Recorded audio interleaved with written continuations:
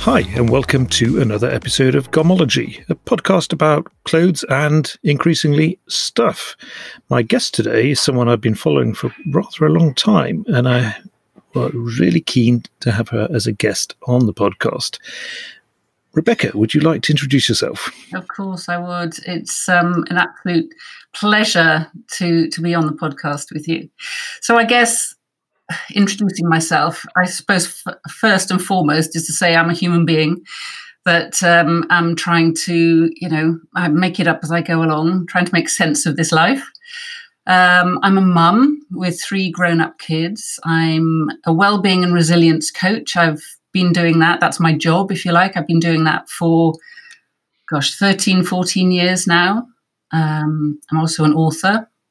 I've got 2 books published. I'm about to start another one, or in fact, another 2. I love life.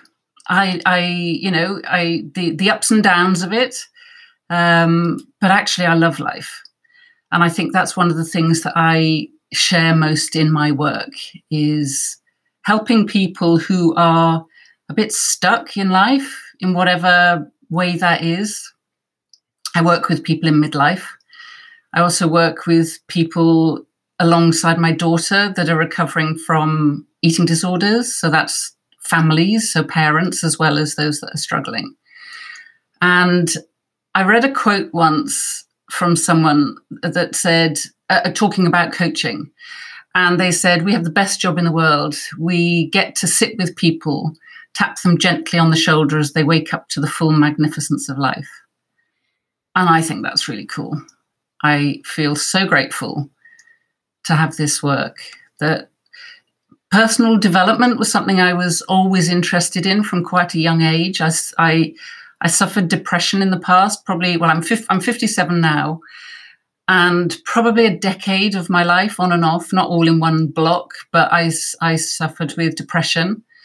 I know what it's like to feel really, really shit, excuse me, if I'm allowed to swear. Oh, yeah. Go ahead.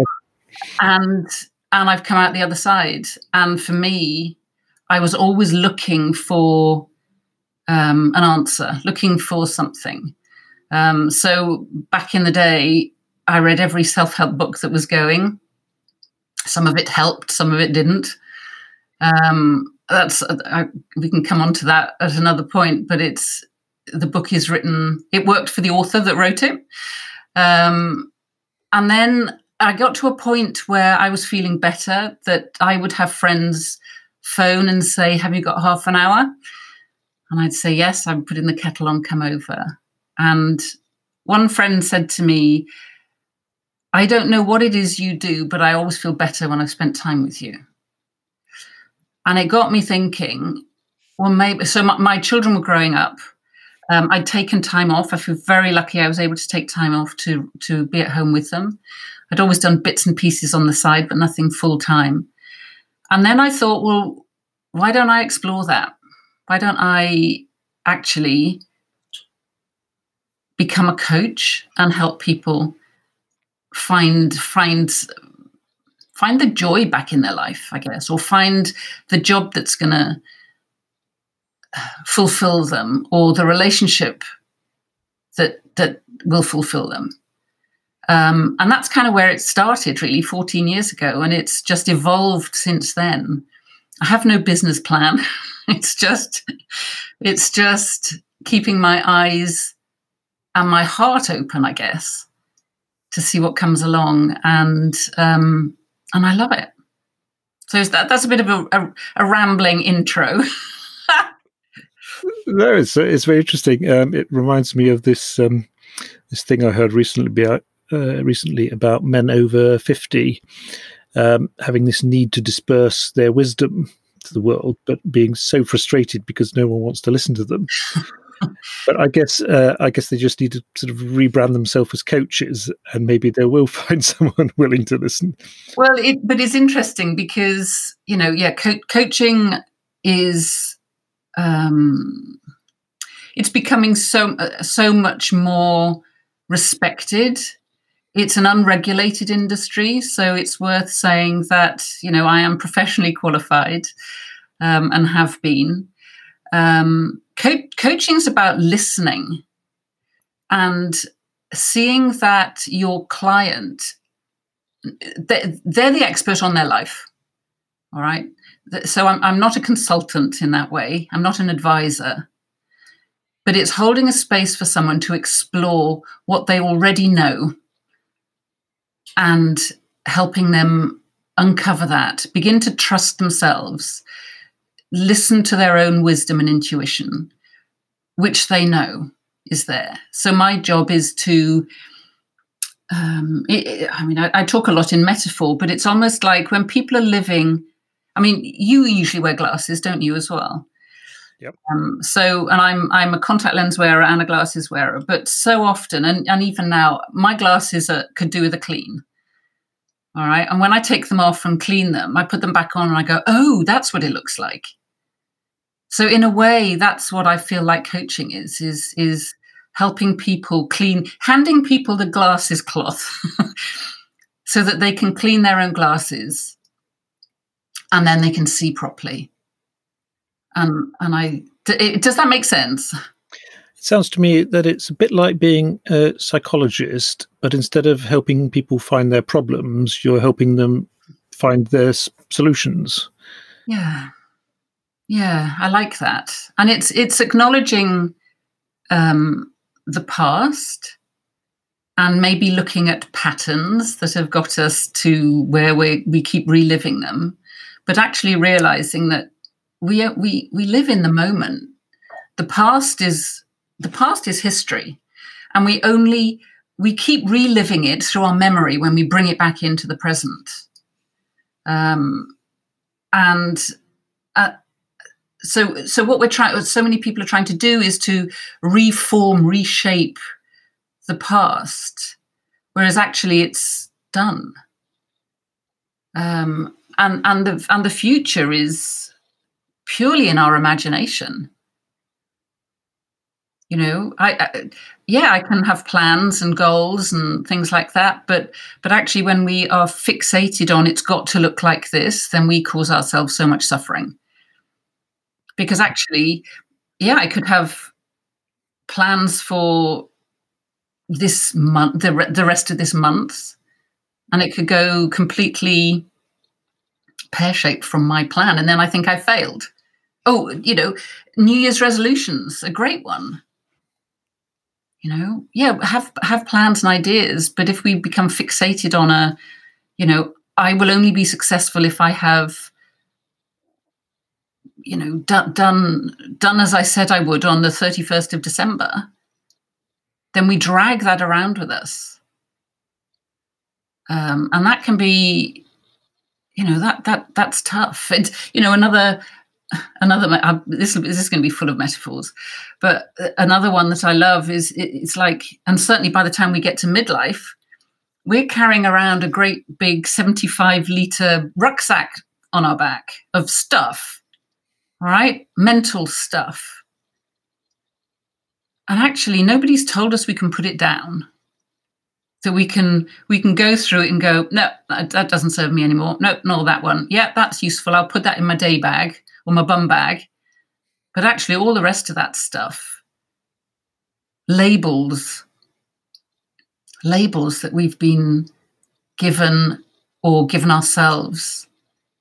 I'll give you an example of that. When I was in school, so I was 13 years old, and I was doing okay in school. My English teacher, I felt humiliated by my English teacher as she stood in front of my desk, slammed down my exercise book in front of me and said, "How come you are so useless at English?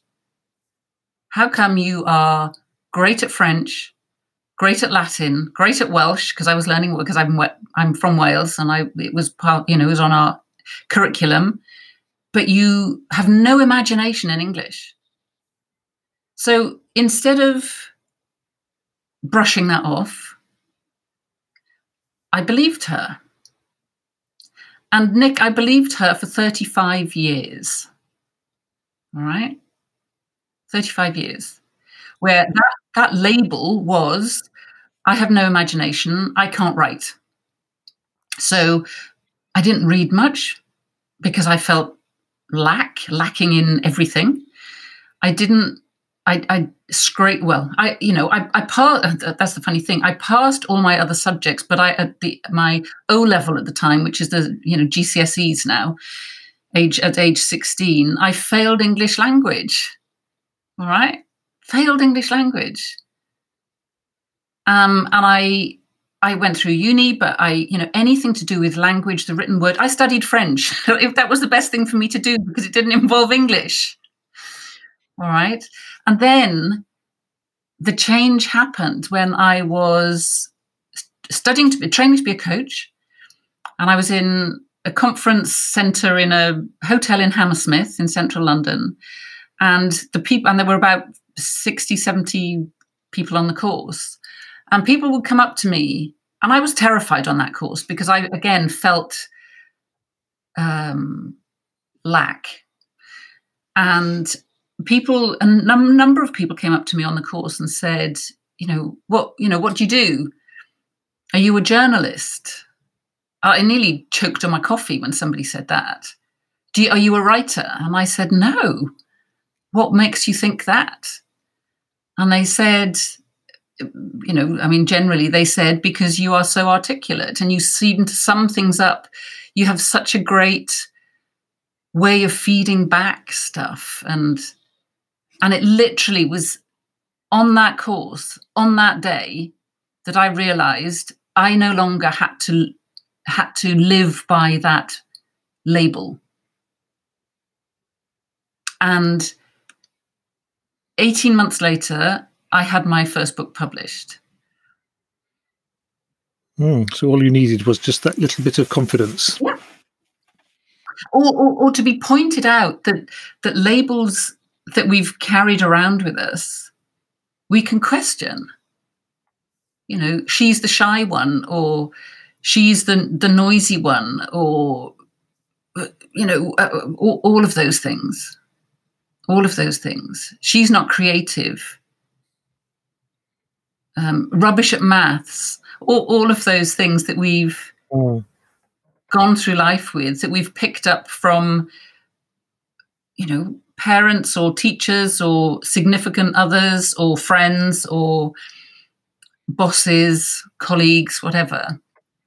It's just being careful what you take on, really. And I think that had a profound effect on me. And I think it boils down to, we don't have to believe our thinking. All right? We don't have to believe that story in our head. It's, is this true? That's the sort of stuff I talk about, that is when you wake up at 3 a.m. and your brain wants to remind you of all your failures in life. Yeah. Well, it's got your undivided attention, so it can really run down that long list. Yeah, exactly. And one of my friends talks about that being shit FM. And we don't need to listen to it. Change the channel. So you came to the point where you wrote your first book. Now, the title of it always reminds me of that old saying about always wear clean underwear in case you get run down. But Best Knickers Always was about... Yes, that was something so I was 45. I was separated. I had a lot going on in my life. One of my eldest was leaving home for university. So he was 18. My daughter had an eating disorder. She was 14, 15 around that time. My marriage had ended. My youngest, who was 10 at the time, he'd kind of lost the plot at school with everything that was going on. And my life felt like it was in free fall, or I was there trying to spin everybody else's plate and really struggling myself. And I'm so grateful, because that's when I was training to be a coach. So I was able to show up in that conference room for over 18 months in all as me, as Rebecca, not as a wife or a mother or a carer or a, I don't know, parent, daughter, sister, anything like that. I was able to just show up as me. And obviously with this newfound love of putting my thoughts down on paper, I just started writing. And things kind of got better. And it was just before, so that took probably about 5 years. And just before my 50th birthday, I decided, it was interesting. It came to me. I was sat outside on the deck in my house. Sun was shining. Nobody else was awake in the house. And I just started writing down my thoughts on why I was feeling better. What had happened over the last 5 years to make me feel like I felt that morning. And all of these things, all of these kind of life lessons, if you like, poured out of me. And then I started putting it together and decided to put together an ebook and put it out on my 50th birthday. And I called it Best Nick as Always, 50 Lessons for Midlife. And that phrase was something that happened in a WhatsApp message. Did we have WhatsApp back then? It could have been a text message, I don't know, from a friend who was checking in with me. And she just said, how are you doing today? So this was way back when I wasn't feeling great. And I said, rubbish, to be honest. I'm feeling rubbish. I'm not sure how I'm feeling today. I'm not sure I'll ever smile again. And she said, look after yourself. Take one day at a time. And remember, Best Nick as always. And I laughed because, goodness me, I knew exactly what she meant. This wasn't about me being newly single. This was about looking after myself, respecting myself, being kind to myself. And that had to be the name of the book. And, people get that. And it might be that, underwear isn't your thing, but and yes, my grandmother used to say the same thing as well. Always have clean underwear on in case you're picked up by the ambulance service. But it was just, for me, it was a metaphor about looking after myself. And gosh, it's relevant today in this pandemic, right? That so many of us are, particularly if you've got children at home and are homeschooling as well as keeping down a job, and that we are looking after aging parents or those that are shielding, is that we are doing for others all the time. And we put ourselves at the bottom of the list. And for me, that took a lot of thinking about, because I was raised as a Catholic, and, you didn't put yourself first ever, and that was tough. And I remember, and I wrote, this is written in the book around, I remember having a wake-up call, sat on a flight just before you take off, and the cabin crew are running through, where the exits are and the lights and, the whatever, take your high heels off and all of that lot. And then they said, if there's a drop in pressure in the cabin, oxygen masks will drop from the ceiling. Put yours on before you help anybody else with theirs. How many times have we heard that? And it's like, oh my gosh, if I'm not breathing, how can I support anybody else? If I'm not looking after my needs, how can I be the best parent or the best partner or the best colleague or all of that? And yet we see it as selfish. Women, I think maybe.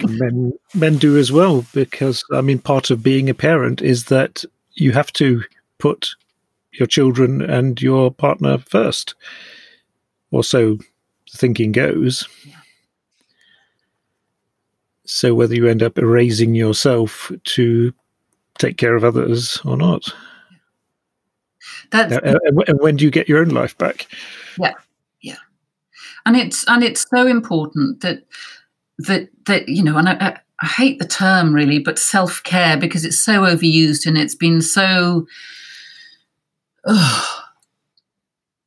You're not into the bubble bath and Prosecco? Yeah. And if that's your thing, that's fine. But actually, sometimes it might be just saying no to something. All right, that might be self-care. When my daughter was ill, so she had anorexia, and for any parents or people listening that are struggling with eating disorders, then it's like nothing else.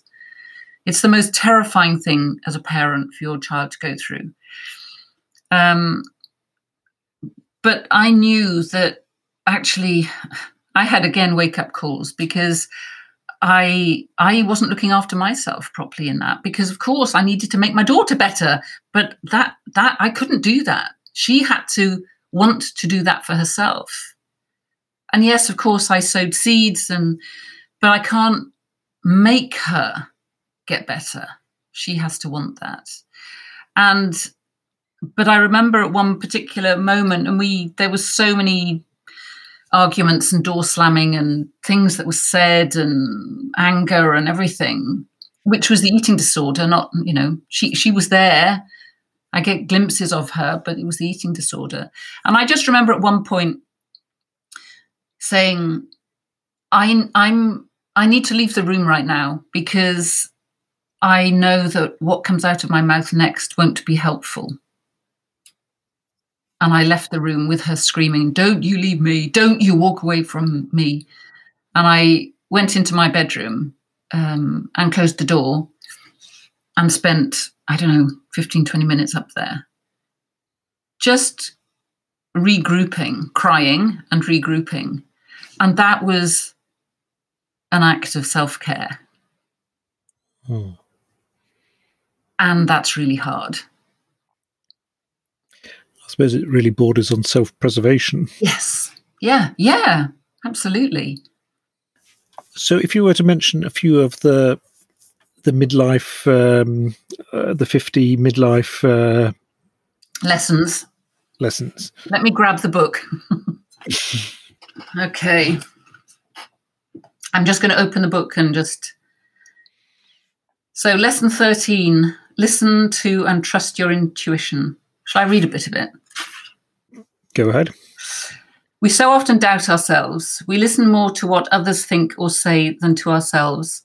Yet there's this aching in the back of our minds, a knowing and an inclination towards the right choice. Often we must make a wrong decision to realize that listening to our own intuition would have led to us to better things. So have courage, because you have deep wisdom. No one said it would be easy to trust our intuition, and it will be a long, hard road. But when a choice feels right for you, pursue it. So that's a little bit of it. That's... And I think that trusting our intuition is something that affects men and women, that we block it out. Because of what others think, because of what will others say. And I think it's important for us. I think we can all live more wholeheartedly if we can be open in our communication and trusting that. I think the whole idea of social media validation sort of goes against that, doesn't it? Because everyone wants the world to validate them and their choices. Yeah. Eleanor Roosevelt Well, I've seen it. I've seen it both Eleanor Roosevelt and Mark Twain. So I don't know who said it. I need to dig deeper. But they said, "What others think of you is none of your business." And I love that. And as the older I get, the more I love that, because it's their opinion. It's somebody else's opinion. It's not you. All right. But we so often, and as you say, absolutely, social media is all about, and for younger people, and this is one of my fears around eating disorders, is that it's all about social media and the those a lot of influencers. It's all about the likes. It's all about the retweets or the whatever, and that's frightening. There's a really good short YouTube, and I can't remember who it's by, but it's called "Are You Living an Insta Lie?" And I share it with all the young people I work with, and it's all about. You just watch it and have a look, because it's basically lots of young people, and it's not, I mean, this isn't specifically, I mean, I think it's everybody, not just young people, but there are young people in this video. And it's like, there's this guy who's holding up his green smoothie, takes a photo of it and says, "New start, new me." He takes, straight up onto Instagram. He takes a sip of it and you see him chuck it in the bin. All right. There's a table at a restaurant of half a dozen young people, getting the waitress to take a photograph of them. They're all on their phones, and they all post the picture and say, "Great to hang out with this lot." But they're all on their phones. They're not with each other, and they're looking at the likes and then sharing the likes with their person that's next to them. And this is, you see, and for me, thinking of that, related to that, intuition, it's like deep down, we know that feels a bit weird. But we are, on the surface, we're insecure. I think there's a very asymmetric thing about feedback from the internet. Because if someone gives you a crummy comment, that will be something that's taken them, say, 10 seconds to peck out on their phone. "You suck." But that will take up hours and hours, if not weeks and years, of your mental capacity just dealing with that. And I don't think people sort of think about that at all when they're just throwing out these shitty messages. No, they don't. And it's interesting, isn't it? Why do we focus on that one, let's say, one negative comment when we had 25,000 positive ones? I mean, there's huge extremes, but you know what I mean? And actually, it's because what we're seeing is that we are connecting with a negative comment because that's what we feel about ourselves. So even the positive comments, we're not taking positively in that. Do you know what I mean? We're going, "Oh no, they don't mean that. They don't mean that." So many people can do that. So what we're doing is looking for the negative one just to prove what we're feeling about ourselves a lot of the time. And that's messed up, frankly. Yeah. And it strikes me that, say, people of middle age probably are more capable of dealing with these things because we have more experience and are more wise to the ways of the world than someone who's, say, 13 and just starting out. And if you think what it's like right now with us, having been in lockdown, certainly in the UK, it would probably be the best part of a year. All right. Eating disorders have gone through the roof. There's a charity in the UK called Beat, and exponential growth in call-outs to them. Because what's going on as well is that their friends who they're not seeing in person are posting images of themselves on social media with all the filters. Oh. All the filters. So they then look at themselves in the mirror and go, oh, I don't look like that. Oh, I better stop eating. Or I better exercise more. Or I better whatever. They are impossible ideals. Once you know that someone has been surgically enhanced, they've got their lips filled out, and personal trainers and whatnot, and even when they're that far along, they still have to Photoshop themselves and tweak and do everything. And that's supposed to be the ideal. I mean, it's no wonder that people feel crummy about themselves. Exactly. I'm not sure if that's more so when we're getting to middle-aged and things are sort of saggy and wrinkly and so forth. Do we have less confidence in our middle age than when we were teens? Oh, well, I have more confidence now than I used to. Okay, and it's interesting because one of the things that came out of lockdown, and I'll just briefly say this and then talk about that kind of body image thing, is myself, my daughter, and two other friends who are coaches have set up 4 Women, 4 Decades, where we're offering online workshops, webinars at the moment, and we're doing one on body image at the end of January, and because body image is such a massive thing, and it's so interesting because we shame our bodies.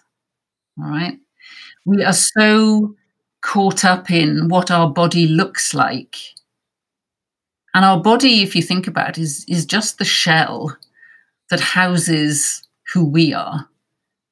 All right, we don't give our bodies credit for what it does without our input. You know, it's like my body breathes itself. I don't have to remind it to breathe. My heart pumps without me having to tell it to pump. My body knows when it needs sleep, and my body knows when it needs food.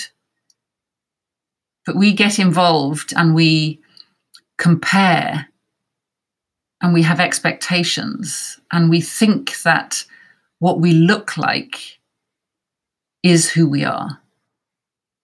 And it breaks my heart. All right. My daughter had an eating disorder for almost 10 years. She was in battle with her body for that long. And I see it every day in the work I do. This time of year in January, TV programs, every advert is about weight loss, weight loss, weight loss, weight loss, weight loss. Mm. We are shamed by big business. They make their money on making us feel rubbish. And, you know, our whole confidence, for some people, certainly when they're young, feels like it depends on fitting in, being like everybody else. And that's such a weight to carry around, I feel. And it's interesting that, you know, when I look back, so I grew up by the seaside in South Wales. So I spent my summers on the beach in bikinis or whatever. But I always remember wearing a T-shirt to walk around as a teenager. And I was I've probably been seen as slim, but I still had issues. And I'm talking the 1970s. All right. But, you know, and it's now and you'll hear it from so many women that say, one of the things I could say to my younger self was, you know, wear that dress, wear that bikini. Don't be, you know, worried about your body. But what I feel now is just more confident, I guess, in who I am, but also in my body. Sure, there are days that I wake up and I go, "Uh-oh, gravity," you know? We do. But we can well, actually, that's something I'm gonna be talking about on this on this, the webinar we do, but I have such a problem with the term anti-aging. I did notice that recently. There's one of these guys I follow on Instagram who was promoting his anti-aging regime of moisturizers, supplements, exercising, and he even had his own anti-aging doctor. Oh, gosh. And I was thinking, oh, God, that sounds like so much work. Yeah. And we age. We age. And the guy looks about just the age he is, if not a little older. Yeah. So I don't know how it's working out. No, quite. But it's funny, isn't it? Because I remember maybe 5 years after my divorce, I bumped into a friend, and she was with somebody I knew as an acquaintance. And afterwards, the comment that was fed back to me was, how come Rebecca looks younger now than she did 5 years ago when I last saw her? And I just said, no, not used anything. I've not had a facelift, no nothing. Actually, it's contentment and happiness. That makes a lot of sense. Yeah. So the weight of my unhappiness was showing on my face. Mm-hmm. And, I am the age I am. And I can be pro-aging. And sure, I can do the things that are going to help me. I've always moisturized. Well, in fact, I started just before lockdown, and I've been keeping up with a PT once a week because I want to be strong, because I don't want to. It's kind of, I say to her, it's my weekly insurance policy that I want my body to be strong for no other purpose than I don't want osteoporosis, frankly, if I can help it. Well, I mean, there's something to be said for not sabotaging yourself. I mean, drinking a lot, unhealthy food, just sitting around, you are not doing yourself any favors. So I can get on board with that. Yeah, exactly. And the confidence thing in later life is interesting because I wrote this down because a friend she'd messaged us. So the 4 women, 4 decades. One of them was doing a talk on confidence to, I don't know who they were. They might have been students. I can't remember. So she just messaged us all and said, word association. When you think of confidence, what are the words that pop into your head? And so this was from myself and a friend in her 40s and then my daughter in her 20s. And we came up with words like, well, mine were at ease, comfortable in my skin, relaxed, powerful, playful, light-hearted, creative, open. And other words that the others were coming up with were things like resourceful, energized, having something to contribute, clarity, trusting of myself, trusting of the process, connected. And I love those words. They're all very positive. Yeah.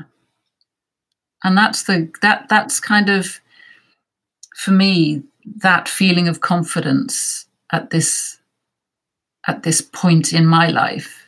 And I think that that's because I've accepted so much of what's gone on in the past in my life.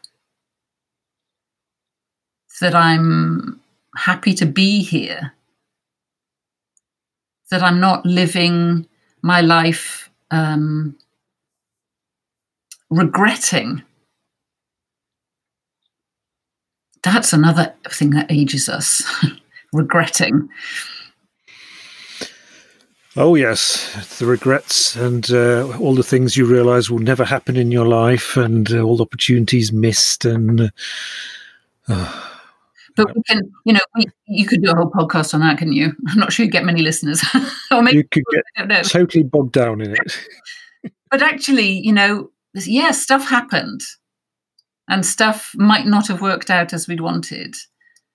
But my view, having experienced the dark places, is that we're here for such a short time in the grand scheme of things. And I want to experience life, all of it. Life being more than Netflix. I think so. Yeah. Mm. And there's no problem with that. But there is so much more to life. And, I think this is the thing that people struggle with in this pandemic, being isolated, is our connection with other people. I mean, thank God we've got the internet, and we've got, you and I can be sat here, recording this. And that actually one of my sons who lives in the US, I can speak to him and see him. I haven't seen him for a year. I haven't seen him properly for about 18 months. So that we don't feel as isolated, but actually connection is what brings meaning to certainly my life. And I would say everybody's life, most people's life, is connection. Because ironically, if you're suffering depression, you tend to pull away from people. Yeah. Like an animal who's sick will seek solitude. Yeah, absolutely. And that was certainly my experience at the time. And I mean, I found it tough because I was raising 3 kids at the time as well. But there is, there is that pulling away. And I think what's important, if you are struggling, is even if it's just one person.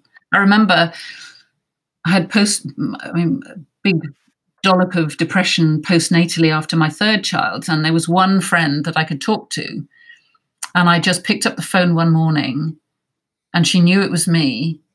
I couldn't speak, and she just said, "I've got the kettle on, come over." And that's all I needed to do. I didn't need to say anything to her, just show up. And I knew she was there. And that I found really helpful.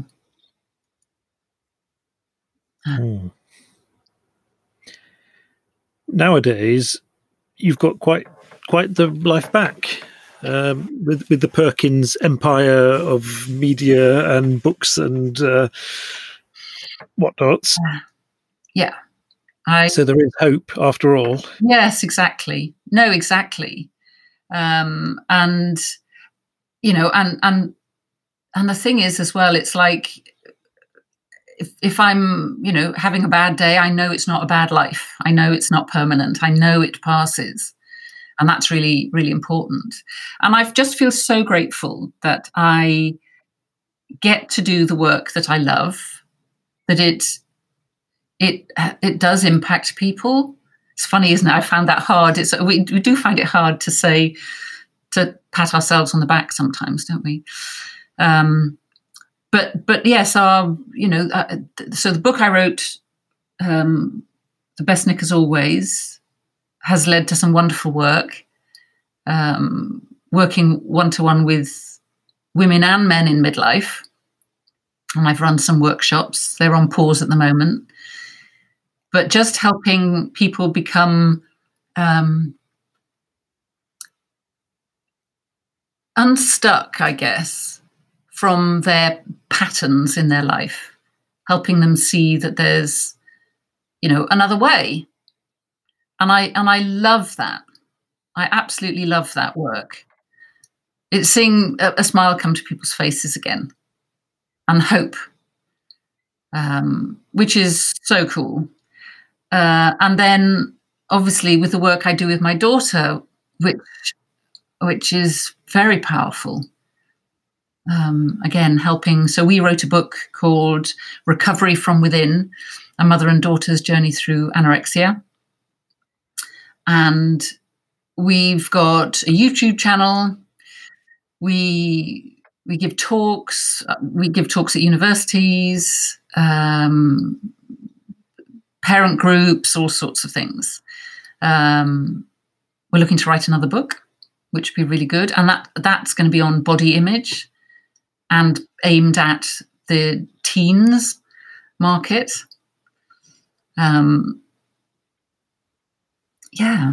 It's fulfilling, which is great. I love it. I hope no one's telling you that you suck. How is feedback? Is it good?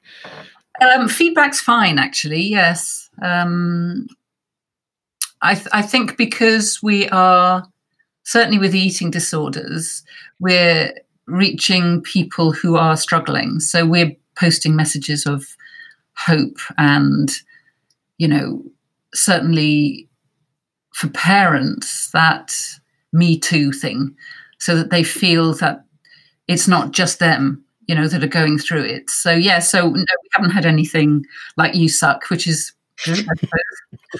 Maybe we're not ruffling enough feathers. Or maybe you're just reaching a more serious audience who actually appreciate more. Yeah. I mean, the sort of random social media hate is really just people living crummy lives and crummy, unhappy little lives, lashing out at others. Exactly. And that's sad. I find that really sad. There's so much about them, which is not great. I'm trying to come up with a sort of elegant way to do a bit of a 90-degree turn here into the world of garments again, which I think we have sort of totally missed so far, but never mind. Yeah. You were telling me before about how your son has developed an interesting project. Well, he's had some time to focus on other things.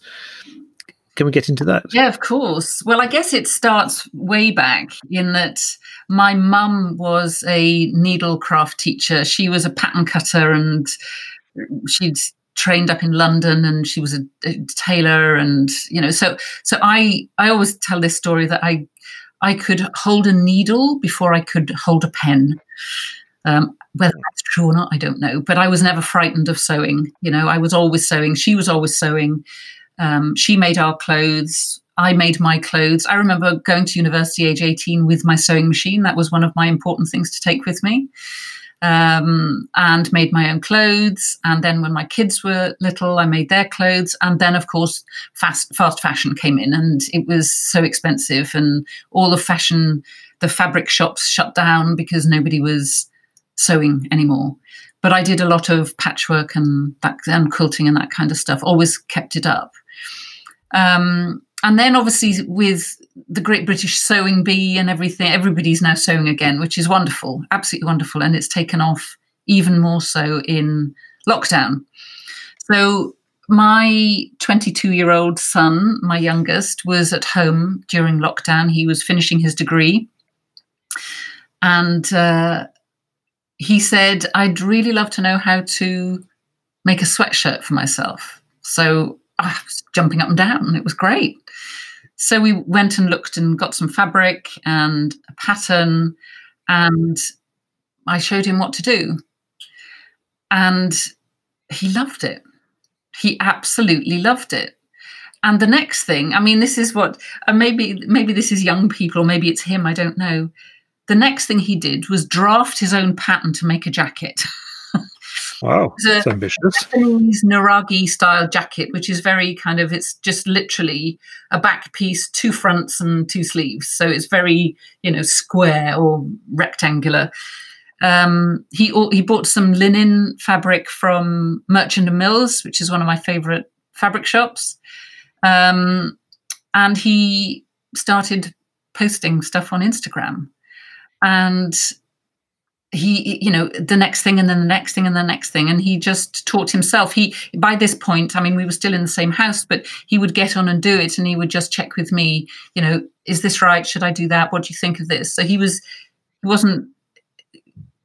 taught himself with me there. I mean, he'd probably say, no, Mum, you taught me, but he just got on and did it. And he, he's now got a whole bunch of followers on Instagram. One of the fabric online fabric shops, I think they're based up in the north of England, called Minerva, got in touch with him and said, we'd love to feature you as one of our bloggers. What the plan is that we send you fabric, or you get to choose what fabric, and once a month or as often as you like, in return for you writing a blog about it. And it's amazing.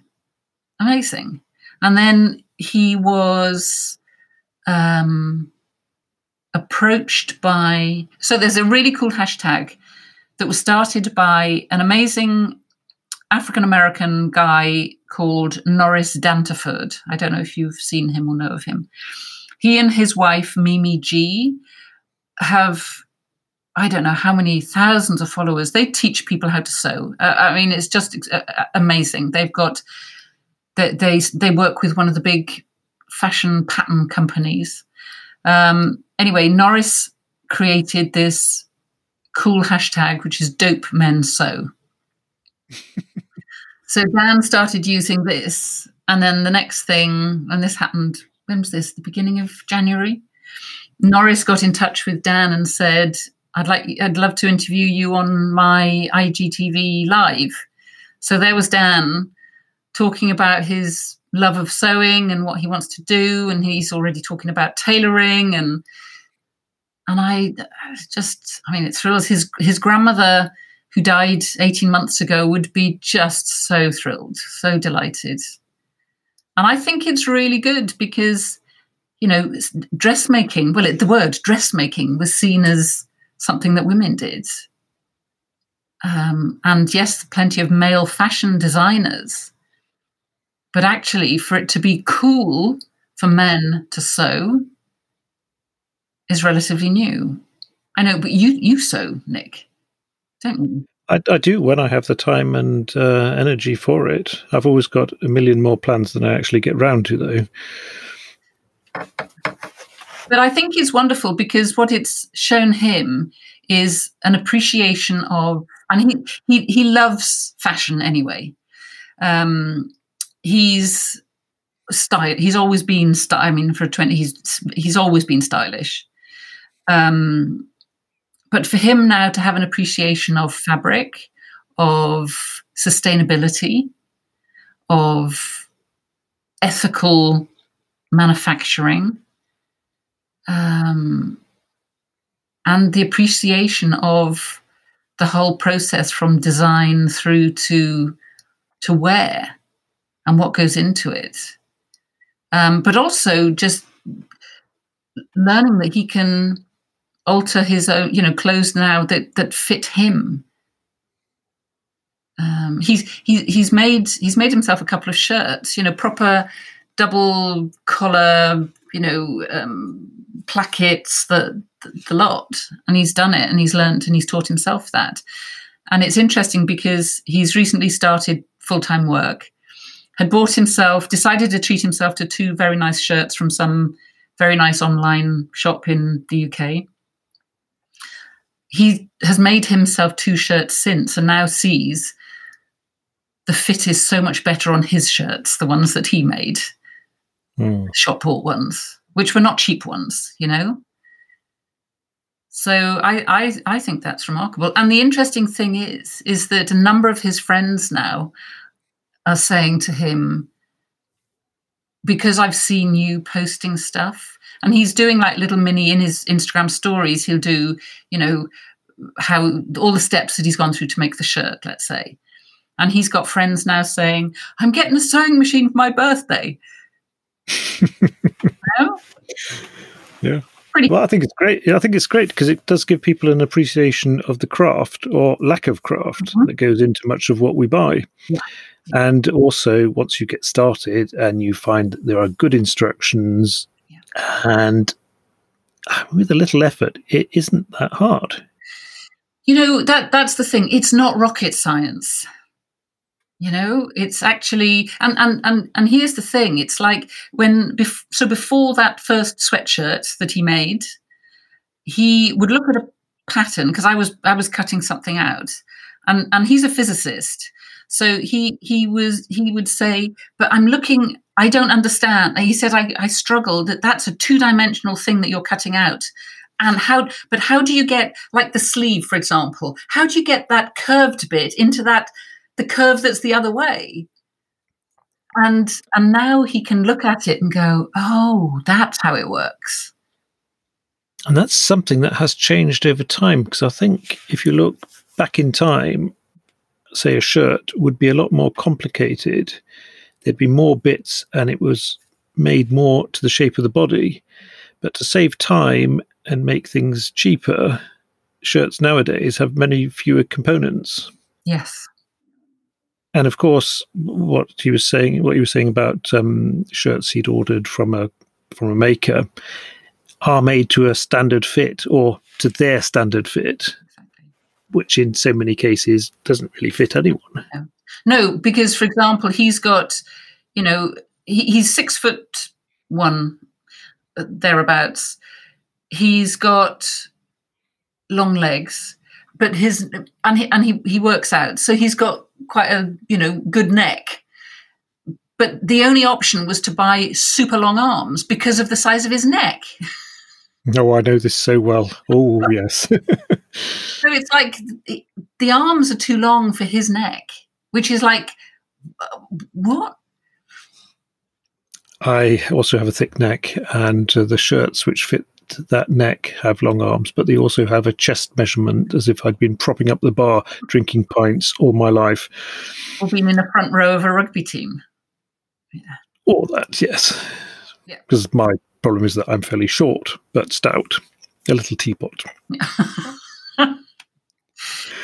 Yeah. So making my own shirts would be an option, or ordering custom shirts, but regular made shirts almost never really fit. There are, a number of really good shirt patterns out there, and I think the one that he's done, Merchant Mills have got a kind of a loose fitting shirt that he's gonna make one now in a twill. But the other one is a Vogue pattern, which is got all the pieces. And again, he's learning how to, and I think a more fitted one, but that can all, I think once you start making, and it's worth making a toile, out of a calico or something like that, so that you can fiddle around with that rather than cutting into your expensive fabric, is then you can make your body measurements. I have one I've made for making waistcoats, which is sort of kind of pretty much what I do make.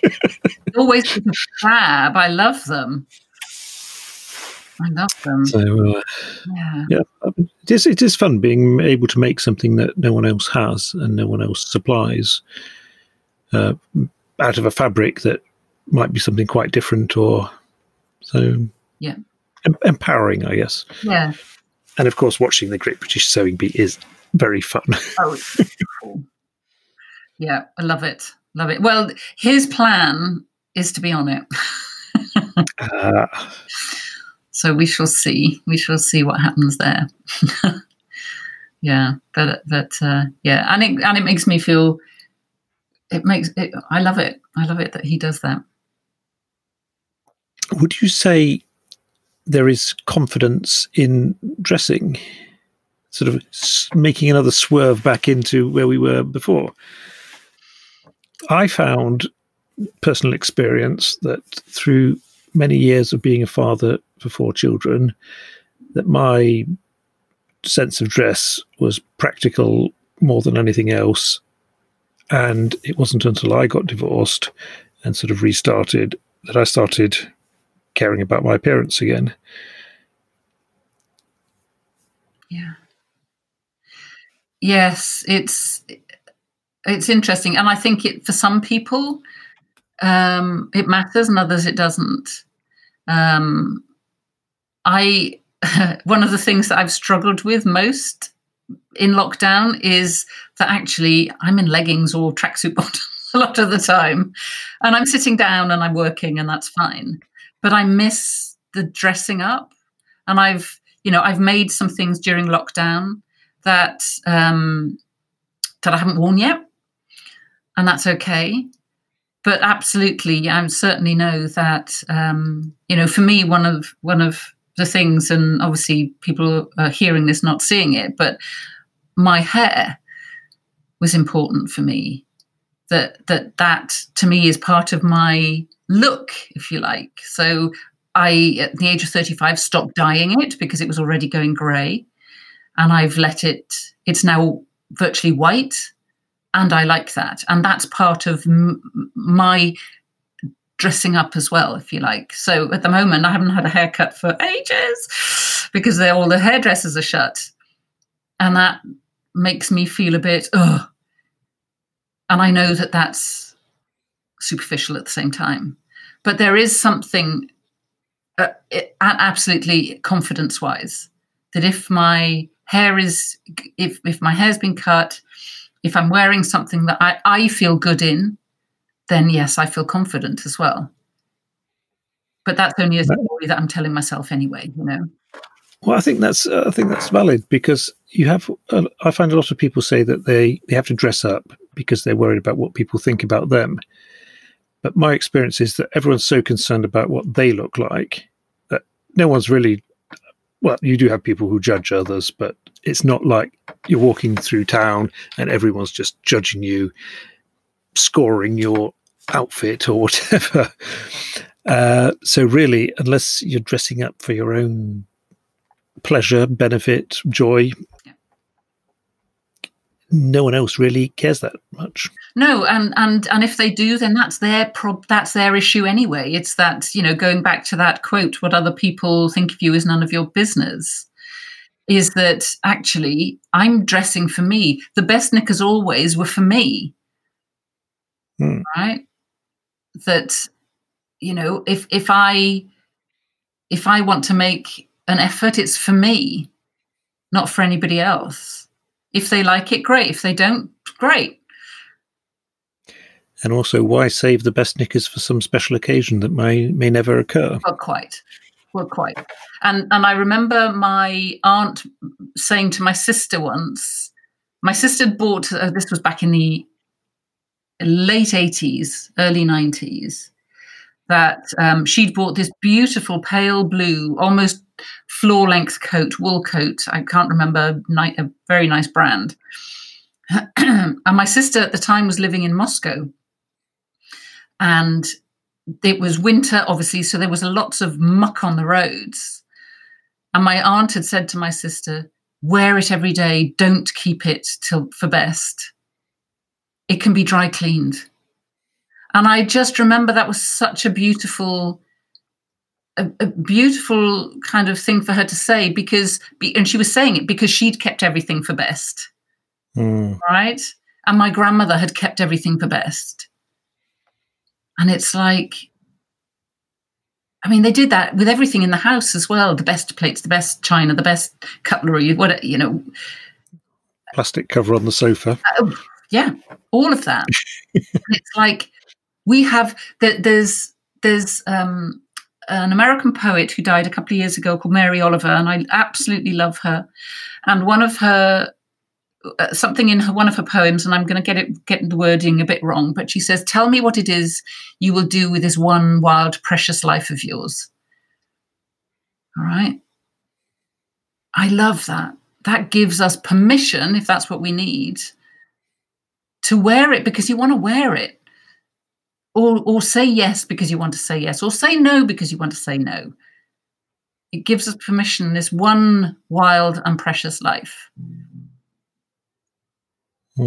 Comes back to what you said earlier about life being short. Yep.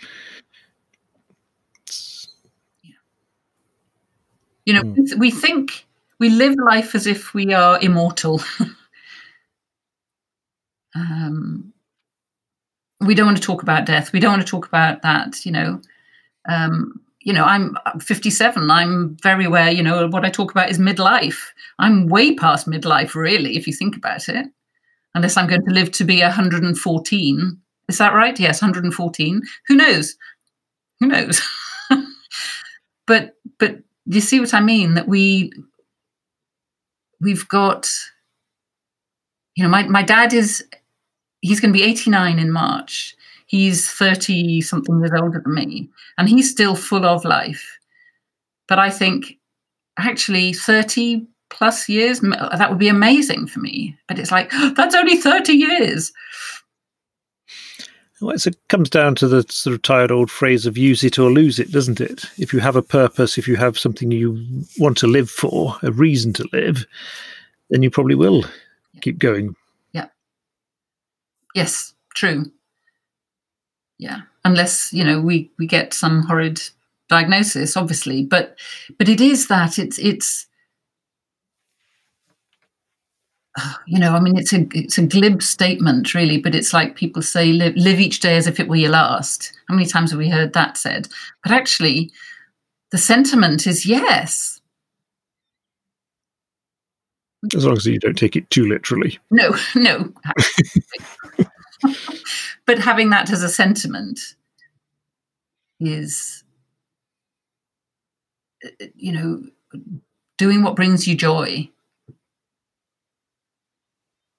And looking at our lives in that way, doing what looks like the next right thing to do. It's like you and I were saying before we recorded, is that the podcast came out of, that might be a nice thing to do. Just daring to do it and trying it. Yep. Will it fly? Yep.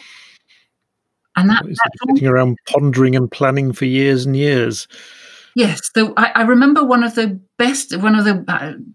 exercises that sticks with me from when I was training to be a coach was we had to get into just, I think, a group of 3 of us, and we had to ask each other to imagine we were, you know, in the last days of our life, and to look back over our life and to talk to the person we were in that room about all the things that we were worried about, or, you know, what we wished we'd done.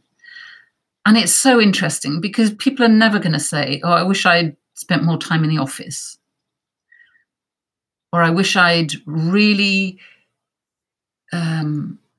stuck with that relationship that was hurting me, or just had come to an end, or I wish I'd, you know, they're going to, you know, we're going to say, jump in, live life, say yes, try it.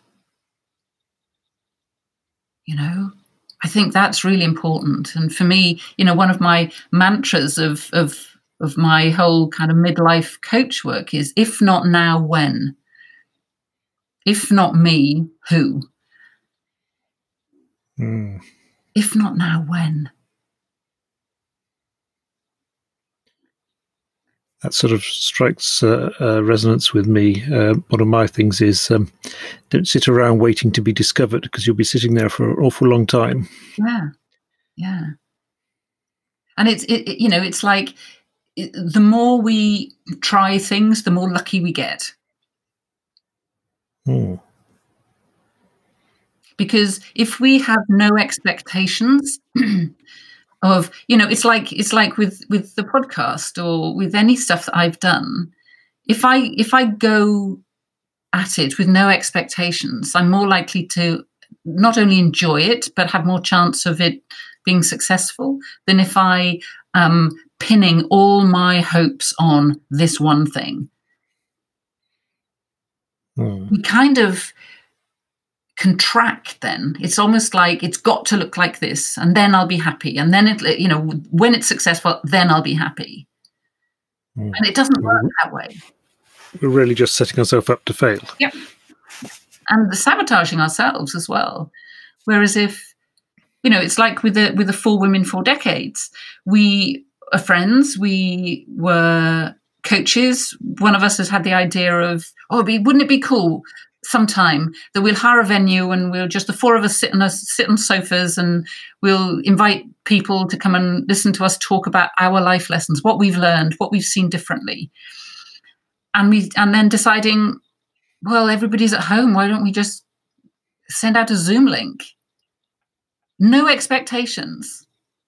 And here we are almost a year later, looking to set up in partnership, reaching more people, coming up with ideas of how we can make change. And that was just trying something. Now you've got me all thinking all enthusiastic about it now, and I'm not even part of it. Yeah. On that note, do you have any final words? I think we're sort of reaching the end of our time now. Is there anything you'd like to share in closing? Well, I guess there's just one quote that comes to mind that has really helped me. Howard Thurman said, "Don't ask what the world needs. Ask what makes you come alive and go do it.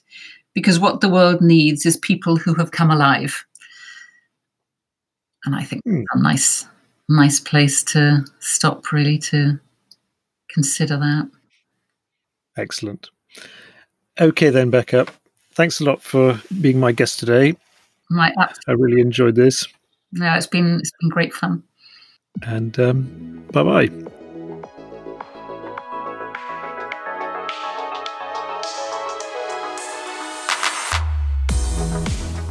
And that concludes this week's episode of Gomology. Thanks to Rebecca Perkins for being a gracious guest. Rebecca's main website is themidlifecoach.com. I'll add all Rebecca's other ventures in the show notes. I'm Nick Johannesson. I'm the host and creator of Gomology. It would really help if you'd leave a rating or a review on Apple Podcasts and share it with your friends. It's really hard to get noticed in the podcast world today, so anything helps to spread the word. If you'd like to get in touch, the email address is gomology@welldresseddad.com. If you enjoyed Gomology, you probably enjoy the blog as well at welldresseddad.com, and you might even enjoy my Instagram, which predictably is welldresseddad. So catch you again next week. Bye bye.